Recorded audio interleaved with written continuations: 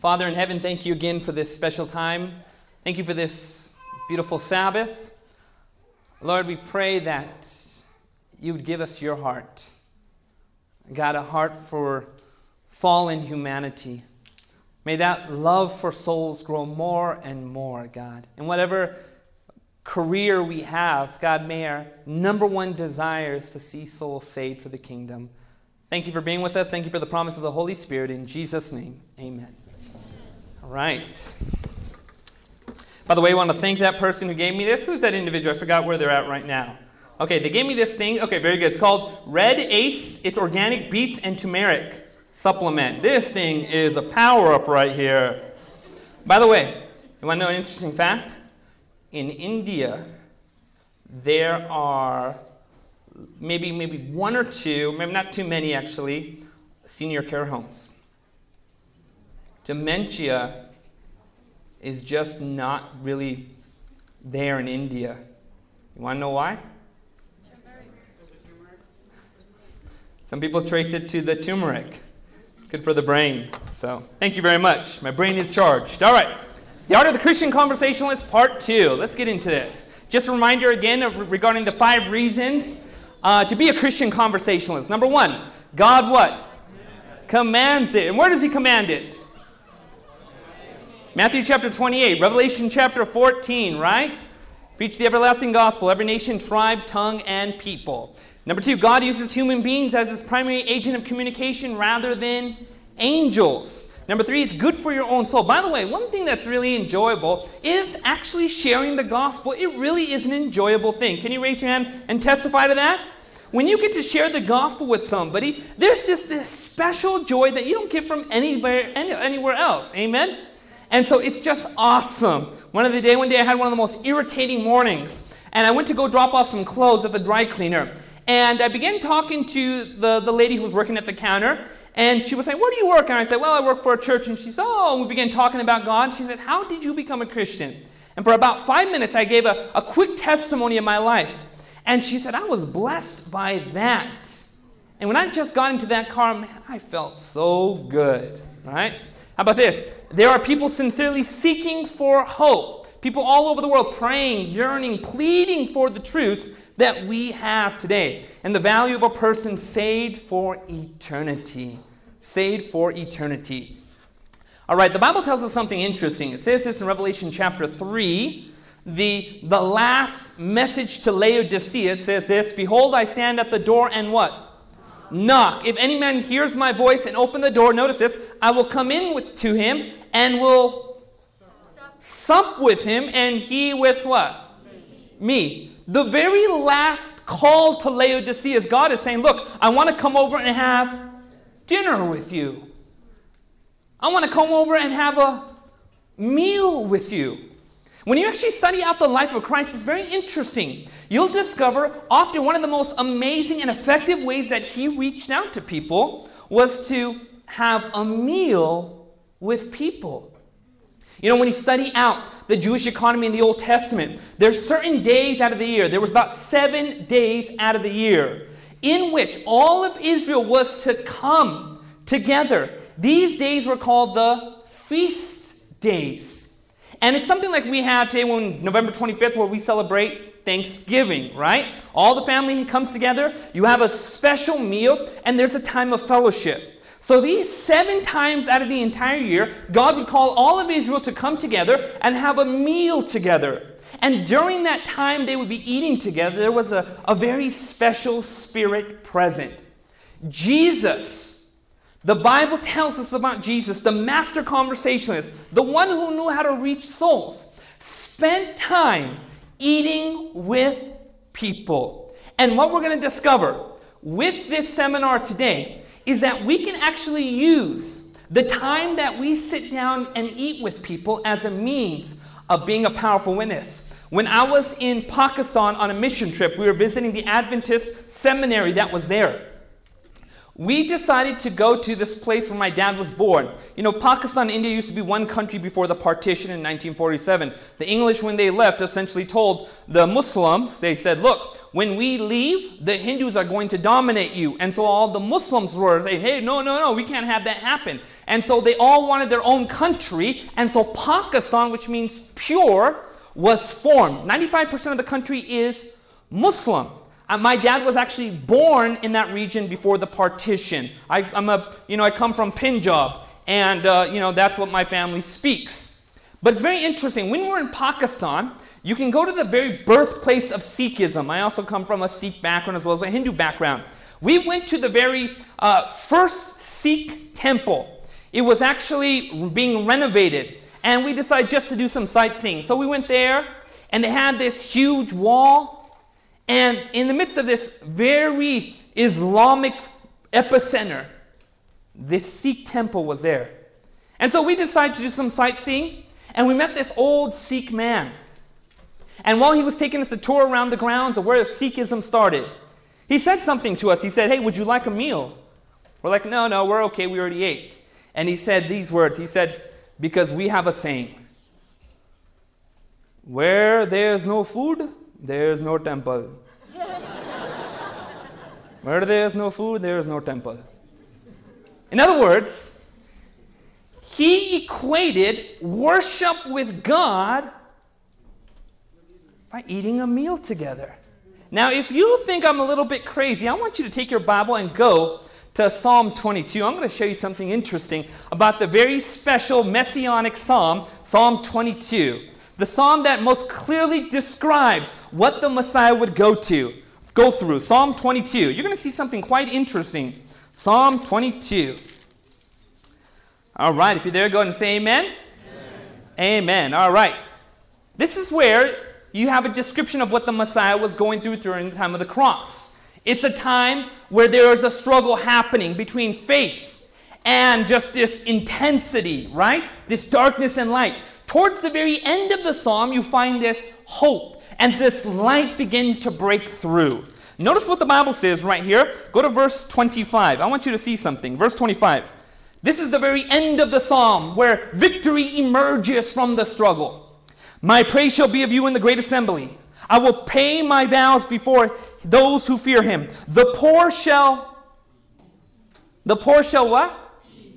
Eat and be satisfied. Those that seek him will praise the Lord. Let your heart live forever. All the ends of the earth shall remember and turn to the Lord. All the families of the nations shall worship before you. For the kingdom is the Lord's, and he rules over the nations. All the prosperous of the earth shall eat." And what? In other words, you are looking at the benefits of what the Messiah would accomplish. And obviously it has more to do than just literally eating. But the point is still there. That there's something special about sharing a meal together. Do you know, and I have this personal belief, food tastes better when you're around people you love. Amen? I mean, it could be the most disgusting food, the most horrible cook, but when you're around people you love, there's just something special. You know, I had this friend, and they came to me. They said, "Pastor, I've been going out to eat on Sabbath. What do I do? I'm being convicted about this." I said, "Well, why don't you just cook some food at the house? Invite some friends over." And you know what? They said these words. They said, "I don't have time to prepare." So I gave them a little bit of advice, and I'll give this to you right now. The most favorite times of Sabbath afternoon is when you get to go to somebody's house. They don't know what they're going to cook, and you begin to throw everything together.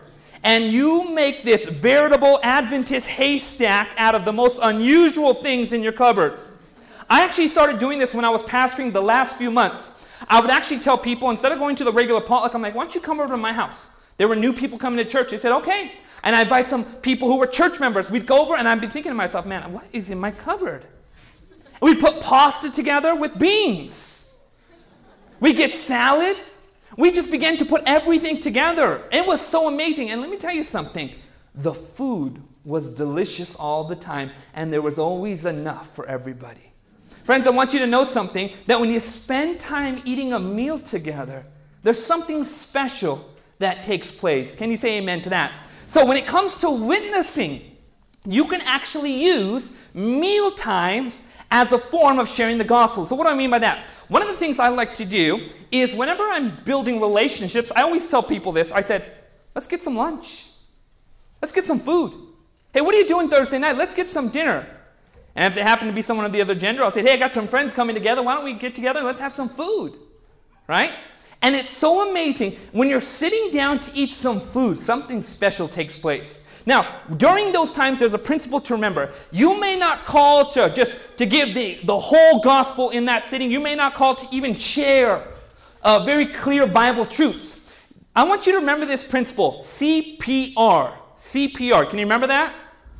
I mean, we're not far from Loma Linda. All the medical people should get this, right? CPR. What does CPR stand for? Cultivate, plant, or reap. You may be called to cultivate, you may be called to plant, or you may be called to reap. Sometimes the very best thing you can do is just spend time with that person eating a meal. Sometimes at the very end of the conversation, you just have a prayer where nothing really spiritual is communicated throughout the whole time. Or it may be a time where you're just saying, are you ready to keep the 7th-day Sabbath?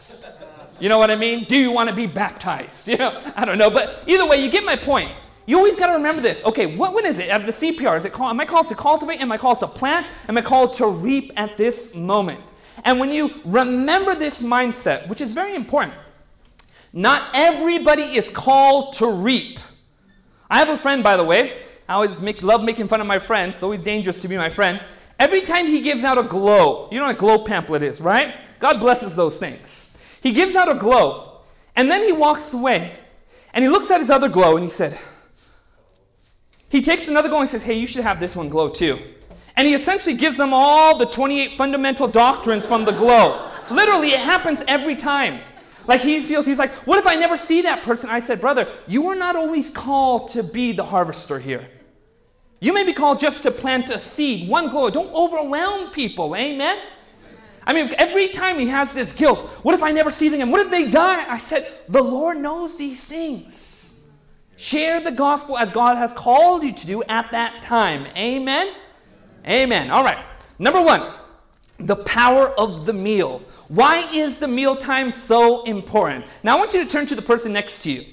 I want you to turn to the person next to you. Okay, turn to the person. If you're looking at me, you're not turning to the person next to you, right? Look to the person next to you, and I want you to ask this question. What is the most delicious food you could ever eat? If you had your chance to eat that for dinner tonight, what would it be?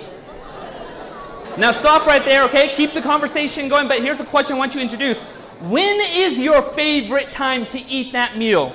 Is it after a workout? Is it at dinner time? Is it with family? When is the time that you enjoy the most eating that food? Is it alone? Whatever it is. All right. Now let's stop right there. I want you to raise your hand, and I want you to tell me the person you talk to, their favorite food, and when they love to eat it. Go ahead and raise your hand. Yes. Colorful vegetables and Sabbath afternoon. Sabbath afternoon, colorful vegetables. Interesting. That's interesting. All right, anybody else? Yes. Pupusas during dinner. Okay, very good. Anybody else? I saw some other hands. Yes. Durian all the time. Must be Filipino, right? How'd I know? Just a guess. All right, anybody else? Yes, in the back. A very good fruit salad? When is your favorite time to eat that meal? But 2 o'clock. By the way, everybody, I want you to know somebody. That sweet lady right there made a decision to join the Remnant Church today. Amen.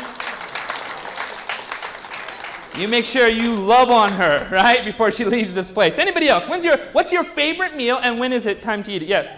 Around dinner time. Dinner time. Okay. Thai food during dinner time. Anybody else? Yes. When is it? When is the favorite time? Or yeah?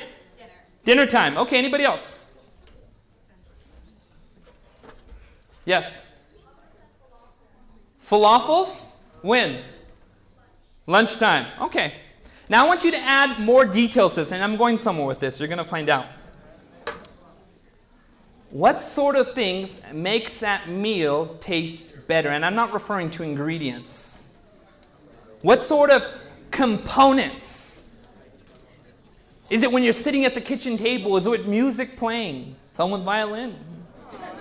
Right? Use your imagination.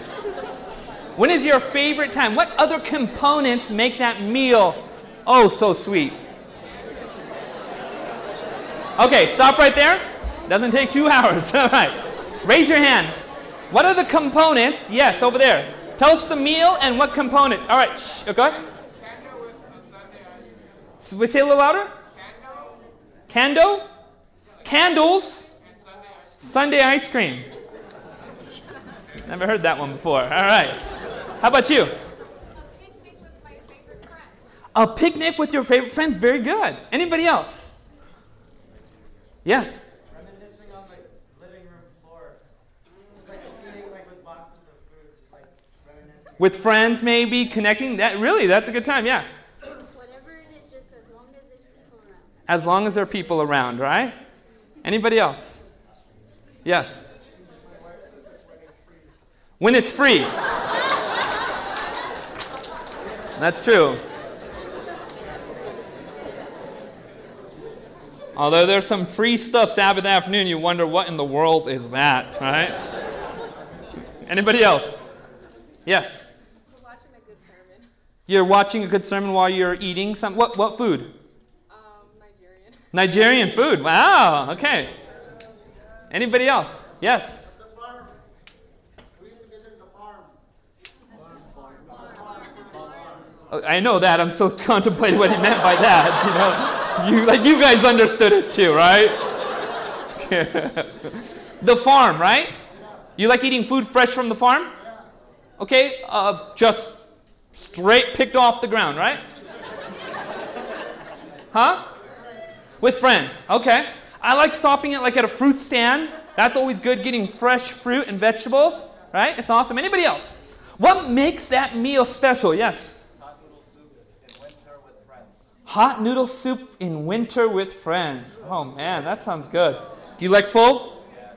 Yes. Anybody else? When you're hungry. Okay. Anybody else? Yes. Say it again. I love my Sunday Korean breakfast that my wife prepares. Sunday Korean breakfast your wife prepares. Wow. Beautiful. Anybody else? One more person. Yes. Family and friends. What kind of food? She said mine, Pupusas. Okay, gotcha. Then I saw her duck underneath, okay? Anybody else? I saw another hand there. Yes. For example, I am from Mexico. Whenever I go back to my hometown and I get to eat it authentically from there, it's even better. Authentic Mexican food. Wow. Here's the thing I want you guys to realize. Are there components outside the actual food that make that memory special? Yes, right? It's the environment that you're in. It's the people you're around. It's the time that you're eating it. All those factors make that meal so special. You know, when I first became a Seventh-day Adventist Christian, my favorite part of church service was Sabbath school and potluck. And I can tell you the truth, I cannot remember a single thing the pastor preached on. But I do remember fellowshipping with people. I remember sitting down at potluck table eating someone's versions of Taco Bell burritos that they bought on Friday and microwaved Sabbath morning. And asking people about, the state of the dead or the sanctuary. And them explaining these things to me while I was eating this food. I can remember those things. Just like you can remember special moments. You see what I'm trying to say, friends? That when you're eating food in a very special way around special people at special times, the memory of that sticks in your brain and it can have a powerful effect upon your life, doesn't it? And so that's why the power of the meal is extremely important. Number 2, never be ashamed to pray over the food. Say you invited a good friend and you're thinking, man, this friend isn't a Christian. They want nothing to do with Christians. Should you be ashamed of praying over that food? Absolutely not. You want to know why? Because it says in Luke chapter 24, when the bread was broken, it said these words, and Jesus was known to them in the breaking of the bread. In other words, when the food was blessed, the two disciples on the road to Emmaus knew that Jesus was with them.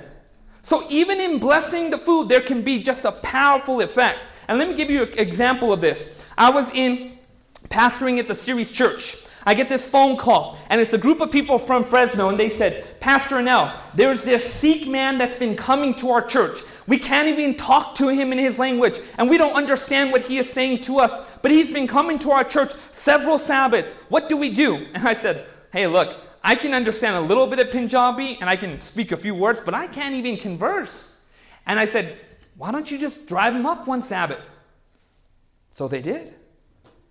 And so they brought this Sikh man. Let me ask you a question. When's the last time you had a man with a turban sitting in your congregation? I mean, that should be a concern for you, friends. The fact that we don't see that in our churches. But we've had many times where people like that have been coming to church, and there are a lot of people in that religion that are searching. So they show up, and I preach a sermon, and I preach pretty fast already. So this guy, he doesn't understand a single thing I said, which I expected. Sat down with him at potluck. And as we just began to talk, I began to get bits and pieces, and it was so strange. The Lord was just opening up understanding as we're communicating. And I sat down and I talked with him. And it was interesting. He told me, he said, you see these, he said, go to white people. He said, I was walking by the church one day, and they had a children's program, so I said, I'm going to bring my child to this children's program. He said, I brought my child, and I saw them, and he said, they were so nice to me. And then he said, they told me to come to church. They said there was another children's program, so I came. And then he said, they did something so special. He said, they invited me to their house for food, so I ate. And then he said these words. This is interesting. He said, but then I invited them to my house to eat some good Indian food. And the whole time he's talking to me in Punjabi, the guys at bottom, they're just like two young guys. And this is an older Sikh man. They're just like nodding their head. They're like, yeah, and they had no clue what was being said, okay? This is where it gets very unusual. He said, we were sitting down. I was with my wife. And right before we're about to eat, they said, can we pray for the food? He said, the men closed their eyes. So I closed my eyes. They prayed.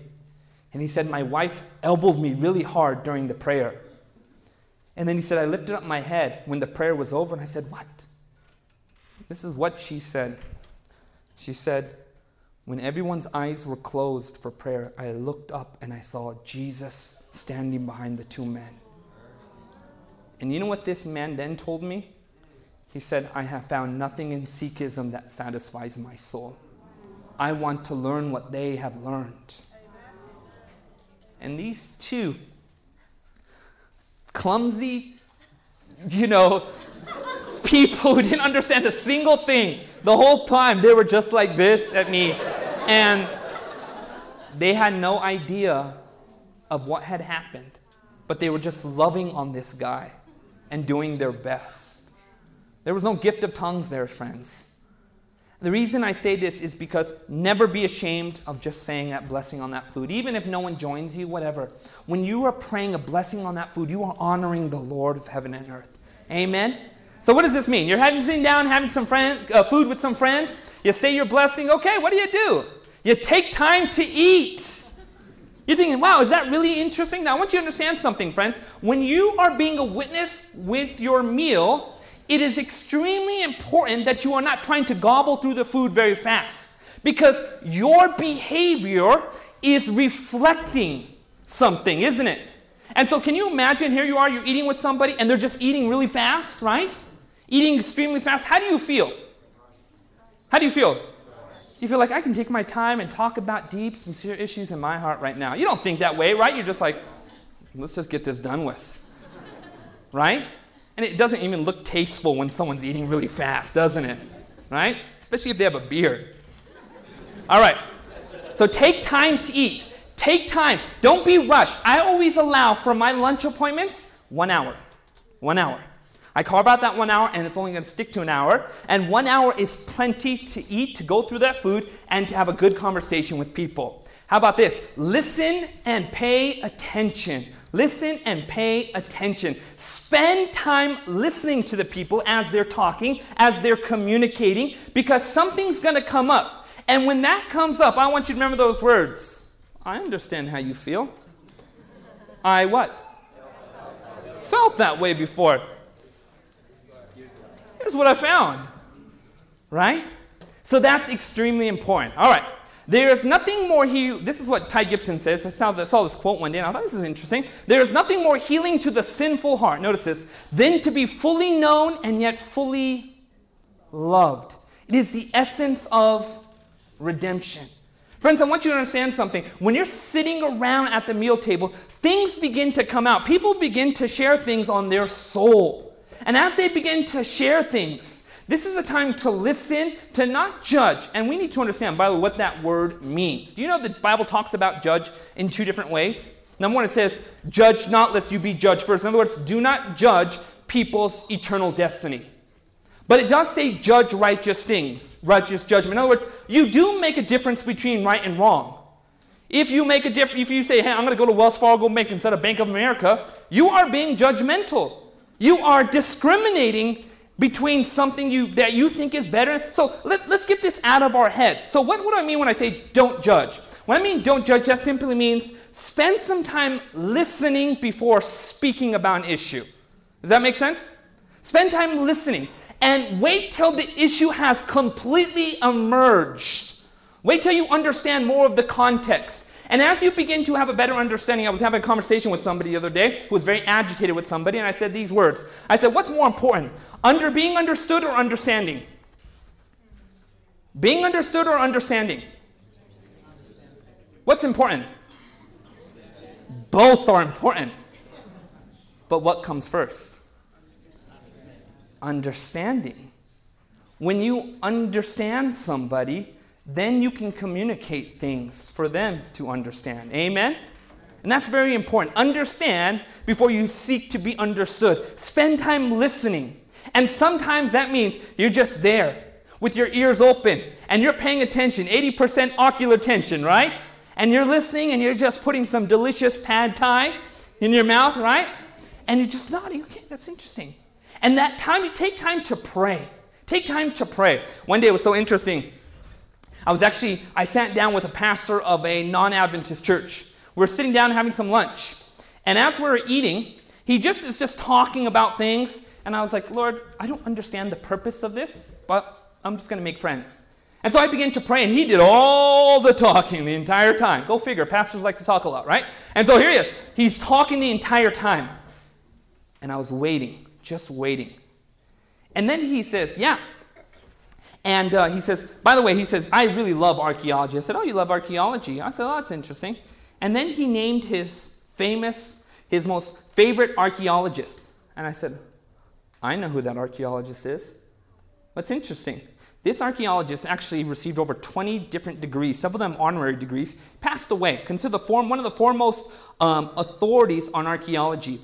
And he declared Ellen White a legitimate prophet. And then as he said that, I said, hey, I got a book for you to read. Someone who this archaeologist really appreciated. He said, yeah, I'd be all about it. That was the opening.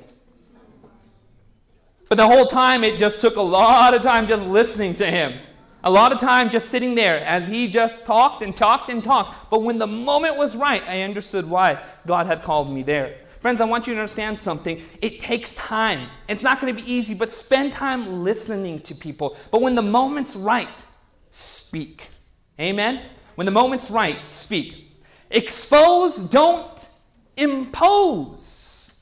Expose, but don't impose. What does that mean? It means when it's time to share those beautiful truths or a beautiful message, right, of understanding. Here's the thing to always remember.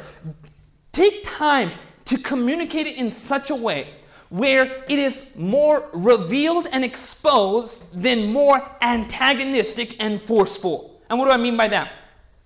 Imagine you were trying to get somebody to get rid of a car. They had this old junky car, right? And they love this old junky car, and you're like, we got to get rid of that thing. And so you, being very wealthy, you decide, I'm going to just pull up one day with a beautiful Subaru, right? Let's say an STI. You get a nice STI, right? You pull it up, and that person's about to come out, and you say, look, man, I bought you a brand new car. Now, friends, instead of spending time on telling them how junky their car is, you know what you can do? Introduce them to something better. Build a beautiful picture of what you have. And when you do that, you're going to find that people are going to say, wait a minute, I want what you have. What the Bible gives to us is an advantage. I'm not saying it makes us better than people. What it does, it gives us better advantages in life. That's why the Bible says in Deuteronomy, if you heed to the commandments, I will make you the head and not the tail. This was the promise of God. And so when you're there, you're sitting down, share what you have. Don't necessarily attack what they have or what they don't have, but share what you have. And when they see the beauty of what you have, do you know what they're going to say? I want that. I'm interested in that. Wow, that's powerful stuff you got there. I wish I could have some of that. Where did you get that at? Friends, when you do that, you are exposing, not imposing. Can you say amen to that? And this is something we need to do more and more. We need to show more the benefits of what we believe in. And when we do, it has within a very attractive quality. People are going to say, man, I want that. I want what you have.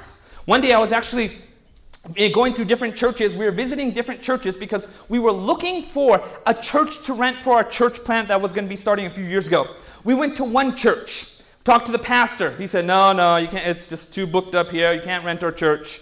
Went to another church, and this man said something interesting. He said, yeah, we're pretty booked up here. We don't got any space even on Saturday mornings. But then he said something interesting. He says, you guys are Seventh-day Adventists? Yeah. Then he looks up and leans a little bit closer and he says, I love the Sabbath truth too. And he says, I'm trying to get my church to start worshiping on Saturdays too. I believe the Sabbath. You guys got that right. He even said, next time you guys have a meeting, let me know. But you know, the crazy thing is, once we came into the area, his church authorities transferred him to another church. But nonetheless, that truth, that desire for that truth is still present in him. Amen? And if you don't think so, my friend up in Northern California is pastoring. And he went to a Pentecostal convention. And one of the main speakers at the Pentecostal convention stood up before everybody, said the most unusual things. He said, you know these Seventh-day Adventist Christians that are out there? They got a real prophet and they're hiding her. This is what he told the group of Pentecostals. Now, the Pentecostals are very good. Many of them call everybody a prophet, right? You must be a prophet, right? But nonetheless, here he is. He's telling the entire group of Pentecostal leaders, these Seventh-day Adventists are hiding a prophet. Friends, this is time for us to be able to share what we got, right? And when you expose instead of impose, you're going to find a lot of people just drawn to these beautiful things. I went to class one day, and the teacher didn't show up. It was my philosophy of science class. Went there, and there was this conversation between the students. They were talking about religion.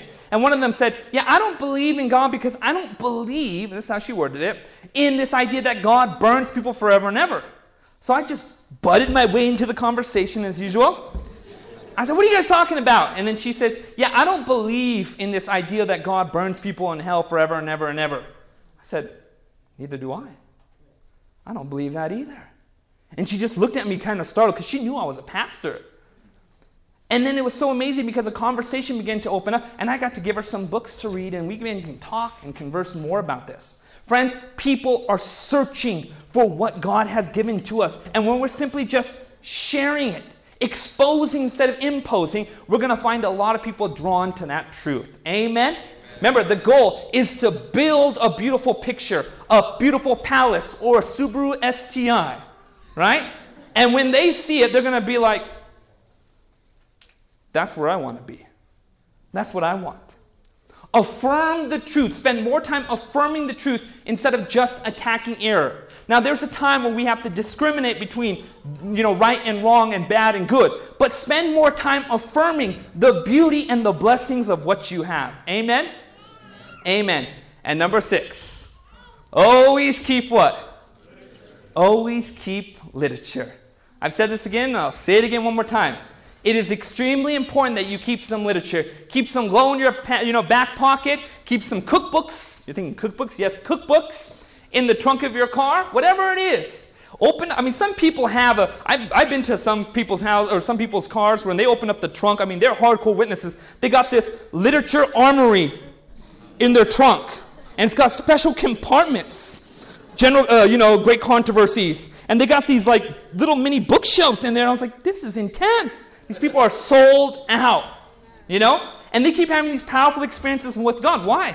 Because they're making themselves available to God. Amen? Making themselves available to God. So when you spend time sitting with people, spend time having a lunch with people, conversing with people, God will open up opportunities. One of the things I'm going to really challenge you guys on, think about this, is there somebody in your life right now who, when you get back to where you came from, you could call them up and say, I'm just going to take them out to lunch.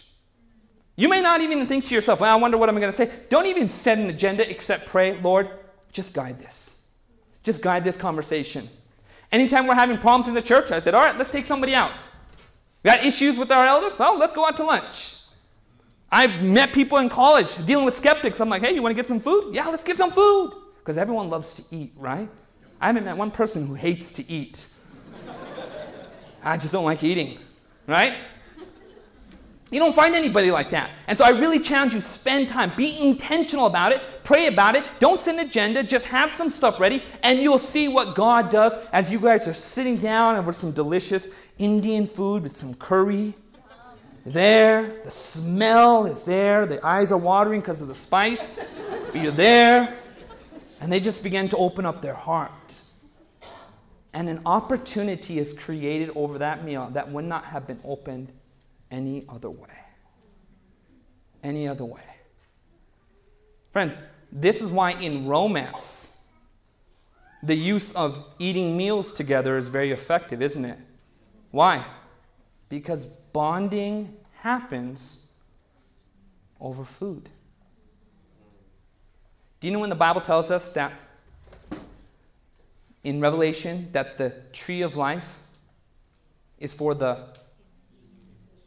Now, what happens under the tree of life? What do you do with the tree of life? What's growing on the tree of life? And what does that fruit do? It should be obvious. Tree of life. It's where God's people throughout eternity will come together and partake of the fruit that grows every month. And as they partake of that fruit, what happens? They continue to live forever. Say, I know that. What's the big deal? Revelation says that the leaves of the tree are for the healing of the nation. That's strange. In other words, it's teaching that when humanity is brought together in the recreated world, the rifts and the scars that have broken humanity, healing takes place in a time of fellowship and eating of the fruit of the tree of life. I was taking a class on politics in the Middle East, and the rift and the division between the Palestinians and the Jews. And we had to write this, this essay on it, and it's so amazing just how intense the conflict is between the Palestinians, and not just Palestinian Muslims, but Palestinian Christians. And just the tension they have with the Jews, and the Jews, the tension that they have with them. And they have gone back and forth throughout this whole thing, that they have many times forgotten why they have even begun this conflict.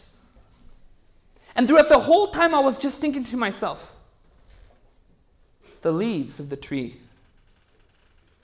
are for the healing of the nation. Many of those that have been faithful to God will get to heaven one day, and God will heal wounds as they partake of the fruit of the tree of life that were not healed on this side of heaven. Bonding happens when you have a meal together, because Where there is no temple, where there is no food, there is no temple. And number 7, offer to pay. You know why? Because Jesus paid our bill for us. Amen? Jesus paid our bill for us. And it just is a special blessing. And I want to end with this. Tell the poor, desponding ones who have gone astray, they need not despair. Though they have erred and have not been building a right character, God has joy to restore them. Even the joy of His salvation. He delights to take apparently hopeless material, those through whom Satan has worked, and make them the subjects of His what? Grace. He rejoices to deliver them from the wrath, which is to fall upon the disobedient. Tell them there is healing, cleansing for every soul. And notice this, there is a place for them. Where? At the Lord's table. He is waiting to bid them welcome. And with that, friends, we conclude this seminar. Is there any questions? This is the time. Any questions? If not, God bless you. We can talk afterwards. Oh, yes, question. If you're like bad with small talk, and you're kind of awkward. I want to introduce you to somebody who is the worst person at small talk and the most awkward individual you'll ever meet, and that's me. So serious about this. But you know what? When I switched my primary motive, and I kept reinforcing this motive to myself, God, you want to help this person. You want to help this person. God began to smooth out the awkwardness and sort of the insecurity I had when I was communicating. When that became just the primary focus, like, God, you want to help this person. You really want to help this person. And that motive creates in you just this change and the ability to reach out to people. You go there and God will bless you. You know, He will give you courage and confidence. I'll tell you this, I am the worst person I know when it comes to these things. I'm just sharing the successes. But let me tell you something. There's a whole lot of mess-ups with this. But you know what? I'm not going to stop till Jesus comes back. Amen. Appreciate your question. Anybody else? All right. Let's bow our heads for a word of prayer, you guys. Father in heaven, we just pray right now, if there's somebody who we need to invite to a meal next week, Lord, lay them on our hearts right now. Somebody who we could just love on and minister to.